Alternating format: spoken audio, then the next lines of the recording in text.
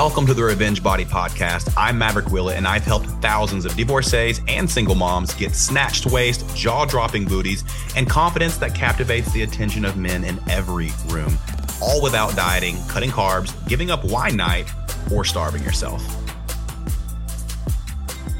What's going on, y'all? Hope you all are having the most amazing day of your life, whatever day this is. I'm recording this on December 1st. Got to get on my podcast game. It's a new month, you know?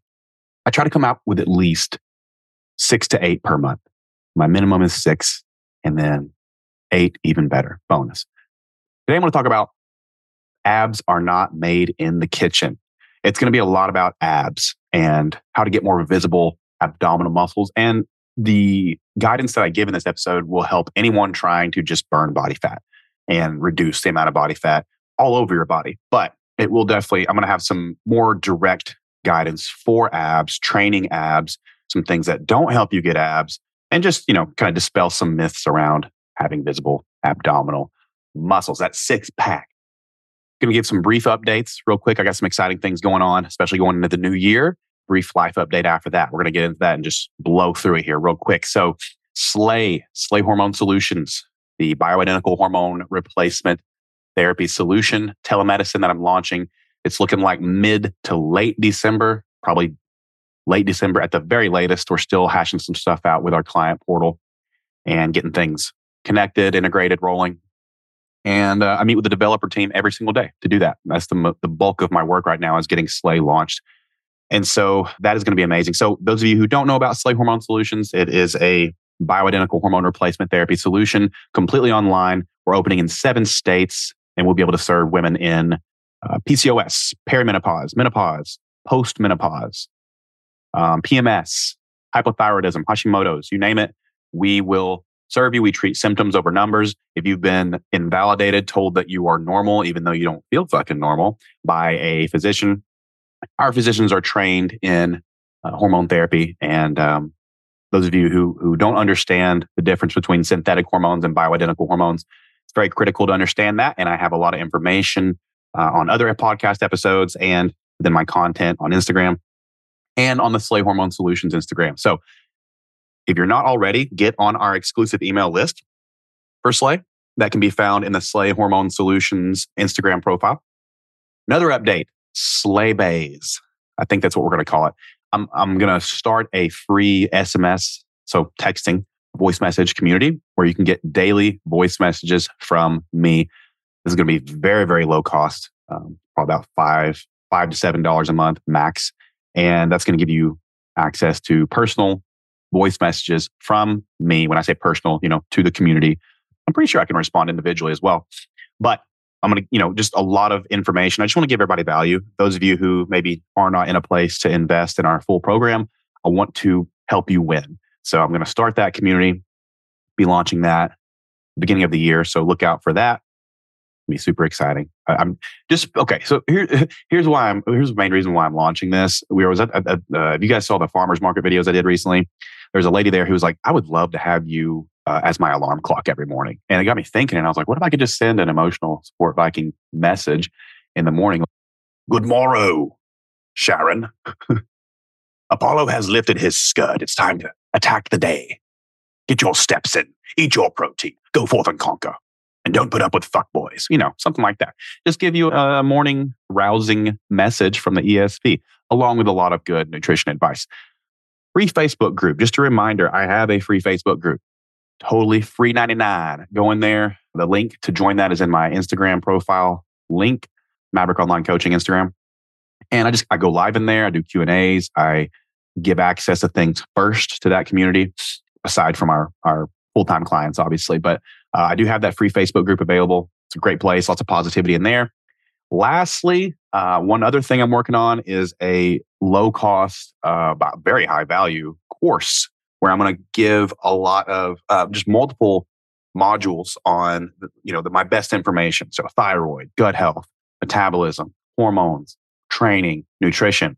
All this will be made available in a sequential course that you can take and get a shit ton of value directly from me. I'm creating that as we speak. It's also going to have an exclusive video in it And this is not me grifting, by the way. God, I hate that word. This is not me. This is not fluff. All right. Those of you who've been following me for a long time know that I give a shit ton of value. That is what has given me the platform that I have. And this is another way to do that. There's going to be a video in there that I recorded. It is a course on body composition, 30 minutes long. I put the captions on it. And it's a course I gave my coaching team on body composition. So it's very in-depth for those of you who want a more advanced guide on what it takes to change body composition, how to structure your macros, how to structure your meals, your training, and do so in a very effective way so you're not wasting your time. It's a 30-minute just a value blast for 30 minutes. That will be available in that course. And that's the only place I'm making that available. So all that exciting going into the new year, really, really. And there's just so much other things going on as well within MOC and with slave hormones. So 2024 is going to be a crazy year. Again, this year was crazy. Life updates. Yeah. So let's see. We just got through Thanksgiving, took the boys up to my family. Oh, both families, actually.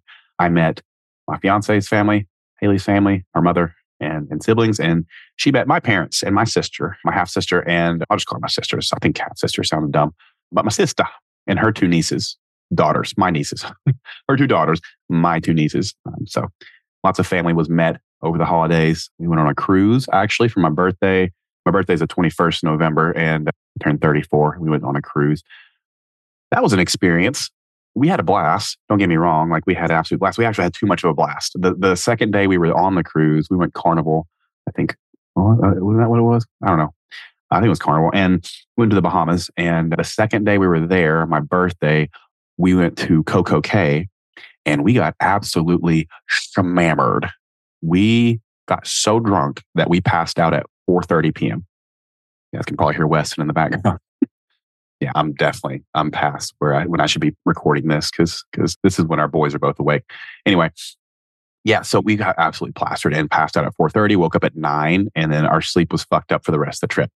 Had a great time. But I will say that we both mutually decided, we were like, okay, we went hard this cruise. We did the things that like most people do on cruise, which is get drunk all day and eat all day and not work out. Next cruise, we're going to structure a little different. We're going to get up and go to the gym. Then we may drink in moderation here and there and do our partying at night and try to get enough sleep so that we actually enjoy the cruise and don't pass out half the day, right? We went a little too hard. You can't do that in your 30s. I will say this. Here's a hack though. And a lot of you will probably already know about this. It's becoming more trendy for good reason. Activated charcoal, y'all. Holy shit. You take activated charcoal like before you pass out at night after a day of drinking or a night of drinking, drastically reduces the chances you're going to get a hangover. Just putting it out there. I'm also a fan of NAC and oral glutathione. And minerals. Do minerals in between drinks. Put some mineral drops in some water and just chug it. Much less likely to get a hangover. And it's going to be healthier for you. So anyway, that cruise was fun. I'm just going to put I don't know, I can't believe I'm saying this, but we live in Loxahatchee, Florida. We live in South Florida. We live in Loxahatchee, which is like the boonies of South Florida, basically. It's beautiful, but we live out in the middle of, everything's like 30 minutes away. Everything, right? It's like everything, but they're the kids' daycare, which is 15 minutes away, thankfully. But everything else, like grocery store, gym, well, there's a Publix nearby, but there's like Costco and all that. That's 30 minutes away. We're looking for friends. Hard to make friends out here. And, we both work from home. So it's hard to meet people. That's always been my struggle with meeting dude friends. But, we're looking for couple friends just to hang out with, have shared values, maybe, kids, something like that can get together. And so, yeah, this is my feeler. I'm putting out anybody in the South Florida area. We're looking for a couple friends, because, obviously you need connection outside of relationship, outside of marriage. And so that's something that we're actively, Haley's, admittedly, I'm terrible at it. Haley's great at it. Haley's a social butterfly. She makes friends immediately. She's already made 3 or 4 friends for us at the new gym that we're at. So that's been awesome. But yeah, just put it out, any hot, fresh couples looking for hot, fresh couples. Couples looking for couples. That kind of sounds like we're trying to swing. We're not. Dude, step parenting, man, that is tough. It is tough. We're trying to find our groove there. There's no manual for it, right? And so those of you who have blended families know, like, it's easier with younger kids because they don't have a bunch of habits set in stone yet. But it's hard for the kids. I'll say it's challenging for the kids. It's more challenging for us than it is the kids. I think the kids are very adaptable and they're just like having fun together. Our kids love each other and they play and they wrestle and they run around. It's just World War III in our living room constantly. But as parents, disciplining, nutrition habits, sleep patterns, behavior patterns, school. It's so much that you're trying to, the co-parents, you're trying to just do your best. And we are. And obviously, like our relationship moved really quickly and we've had to navigate a lot of difficult, challenging things quickly as a result. We came out unscathed thus far, but that's just the reality of what we decided to do. And it's taken a lot of just transparent, open, honest communication, sometimes very challenging. And that's one of those things, but we're, crushing it. It's tough sometimes, but we're crushing it. Sharing the discipline role is tough. Seeing someone else discipline your kid is tough. And then I have no advice other than just be willing to have compassionate conversation and compassionate mutual openness to one another's perspective and experience. And that goes for everything, but especially your kids, because our kids are our soft spots, right? And so, for me, like Denver is little me in many ways. And I try to protect little me when I'm protecting Denver. And a lot of you can relate. And this isn't to say I'm protecting from my partner, obviously, just in general, from the world and from bullying and from, so it's tough. It's like you opening up your world and your kid's world to another child's world and your partner's world, that's blending families. So those of you out there doing that, shout out, kudos. It is not easy. And I have a lot of compassion for you all doing that. Being a parent is already difficult, let alone blending families. And so, we're doing our best and I think we're doing a good job. Let's get into it. So abs are not made in the kitchen. What do I mean by that? Well, you hear that all the time. Abs are made in the kitchen. You can't try, you can do all the sit-ups in the world, but if you're not eating right, those abs won't show. And that's true, but the statement is kind of misleading. It should be abs are made visible in the kitchen. They aren't made in the kitchen, right? I mean, we want to get really technical. Everyone's born with abdominal muscles and your genetics determine a lot of, to an extent, how visible they'll be. Because everyone has genetics on, like how predisposed you are to store body fat in certain areas, right? And some of us are more blessed than others when it comes to that. But genetics really determine how they look. Not all abs look the same. If you've seen people, like lean people, like take 10 different guys who are really lean, or women, whatever, guys or women, it's just more obviously less common for women to have abdominal muscles genetically. But if you just take 10 people, and you compare abdominal muscles, just looking at them aesthetically, they're all different. Some are stacked higher, some are lower. Some people have an 8-pack, some people have a 4-pack. Some people, they're like mine are kind of offset. Mine look like bricks more so than they do like straight up, like symmetrical abs. There's like mine are kind of offset, like my left one's higher than my right one, and so forth and so forth. So like genetics determine how they are structured, like just from an aesthetic visual standpoint. They also determine, your genetics also determine how easy it's going to be for you in general to have visible ab muscles. So let's, take a breath of relief knowing that sometimes genetics are working against you when it comes to having visible ab muscles. Now, that doesn't mean that you change the process in order to get visible abdominal muscles or to reduce body fat in general. You don't change the process. The process is exactly the same. It may take you longer, or it may be more difficult for you, or you may have to be in a caloric deficit for longer than someone who is more naturally leaner. Absolutely. But the process is the same. The length of the process is what varies. The intensity of the process is what varies in terms of the length and the lengths you have to go in order to see visible ab muscles, if that's your goal. Not everybody has that goal. And I will say abs are overrated. They're overrated. At the end of the day, who gives a shit, right? They're cool. They're like a vanity item, but like, I'm using the visible ab muscles as an example, but the reality is we're talking about reducing body fat. How do we burn body fat? Well, if you've been listening to this podcast for any length of time, you already know that total daily energy expenditure is something that I've covered multiple times. And what is that? Well, that's the summation of your, energy consumed versus energy expended, not calories in, calories out. That's one aspect of total daily energy expenditure. But it's basically the summation of all the energy that it takes to run your body and all the energy that you expend with your daily activities and exercise, et cetera, versus how much energy you're consuming. The net balance determines your weight loss or weight gain. Okay. So that is the biggest thing that determines your body composition, your ability to reduce body fat is your total daily energy expenditure. So if we look at that, and a quick breakdown, 70% of your calories expended every day comes from your basal metabolic rate. And that is just your body functioning, respiration, blood circulating, organ, blood pumping, all that stuff.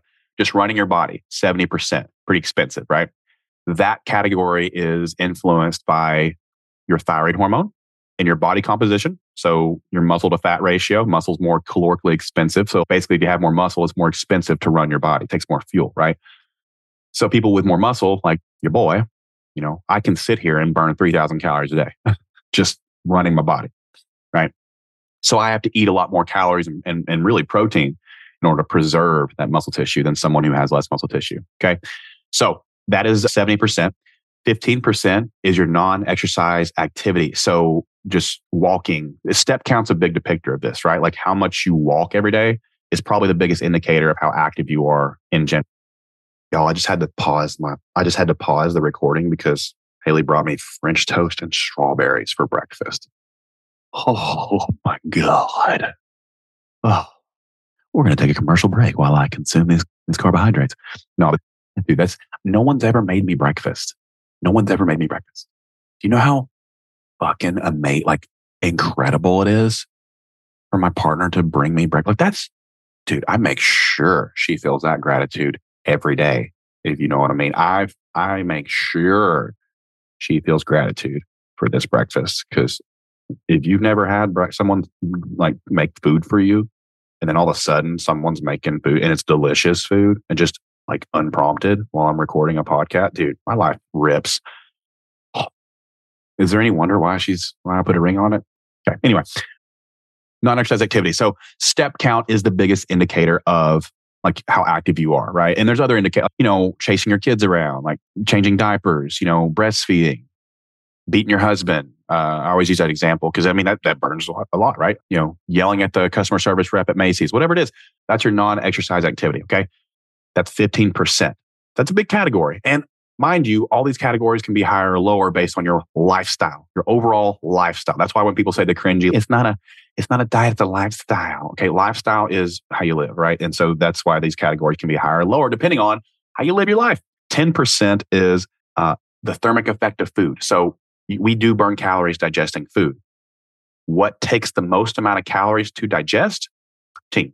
Protein has the highest thermic effect of food. So the more protein you consume, the more calories you shall burn digesting that protein. That's one reason why I'm so big on protein. And then lastly, 5%, the remaining 5% is exercise. And that one blows everyone's minds because they're like, oh, but if I want to burn calories, I want to exercise more. Well, yeah, but to the smallest extent. What are you doing outside of the gym? How are you eating? What's your nutrition like? What's your sleep like? What is your step count like? That is going to be the biggest lever of your burning body fat over time versus your exercise. And if your exercise is something that doesn't make a shit's bit of difference, like cardio, if that's your primary mode of exercise, guess what? You're going to have a hard time because that doesn't really burn a lot of body fat because it doesn't build muscle tissue.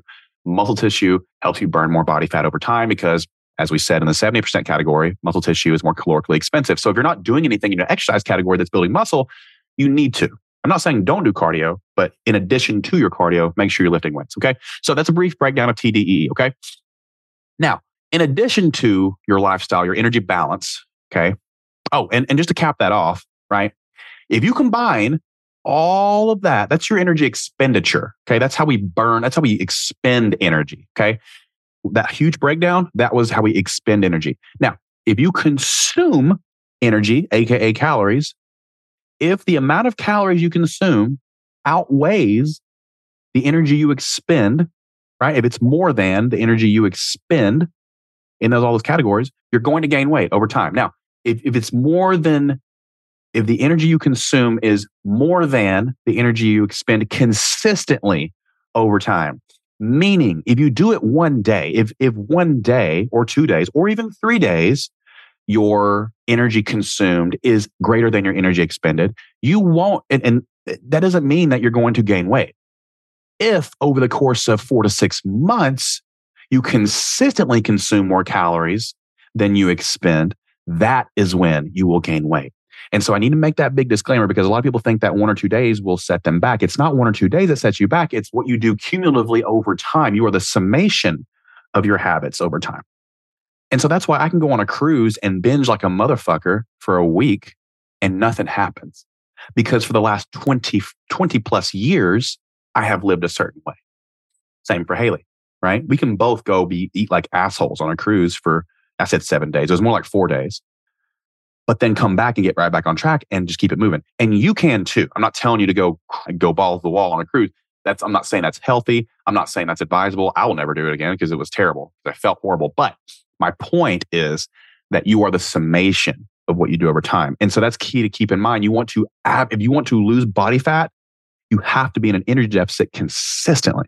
Meaning, if over the course of, let's say, a month, if 10 of the days out of the month you were in an energy surplus, meaning you consume more energy than you expended, but 20 of the days you were in an energy deficit, for the month you averaged a deficit. So you will lose weight. You will lose body fat.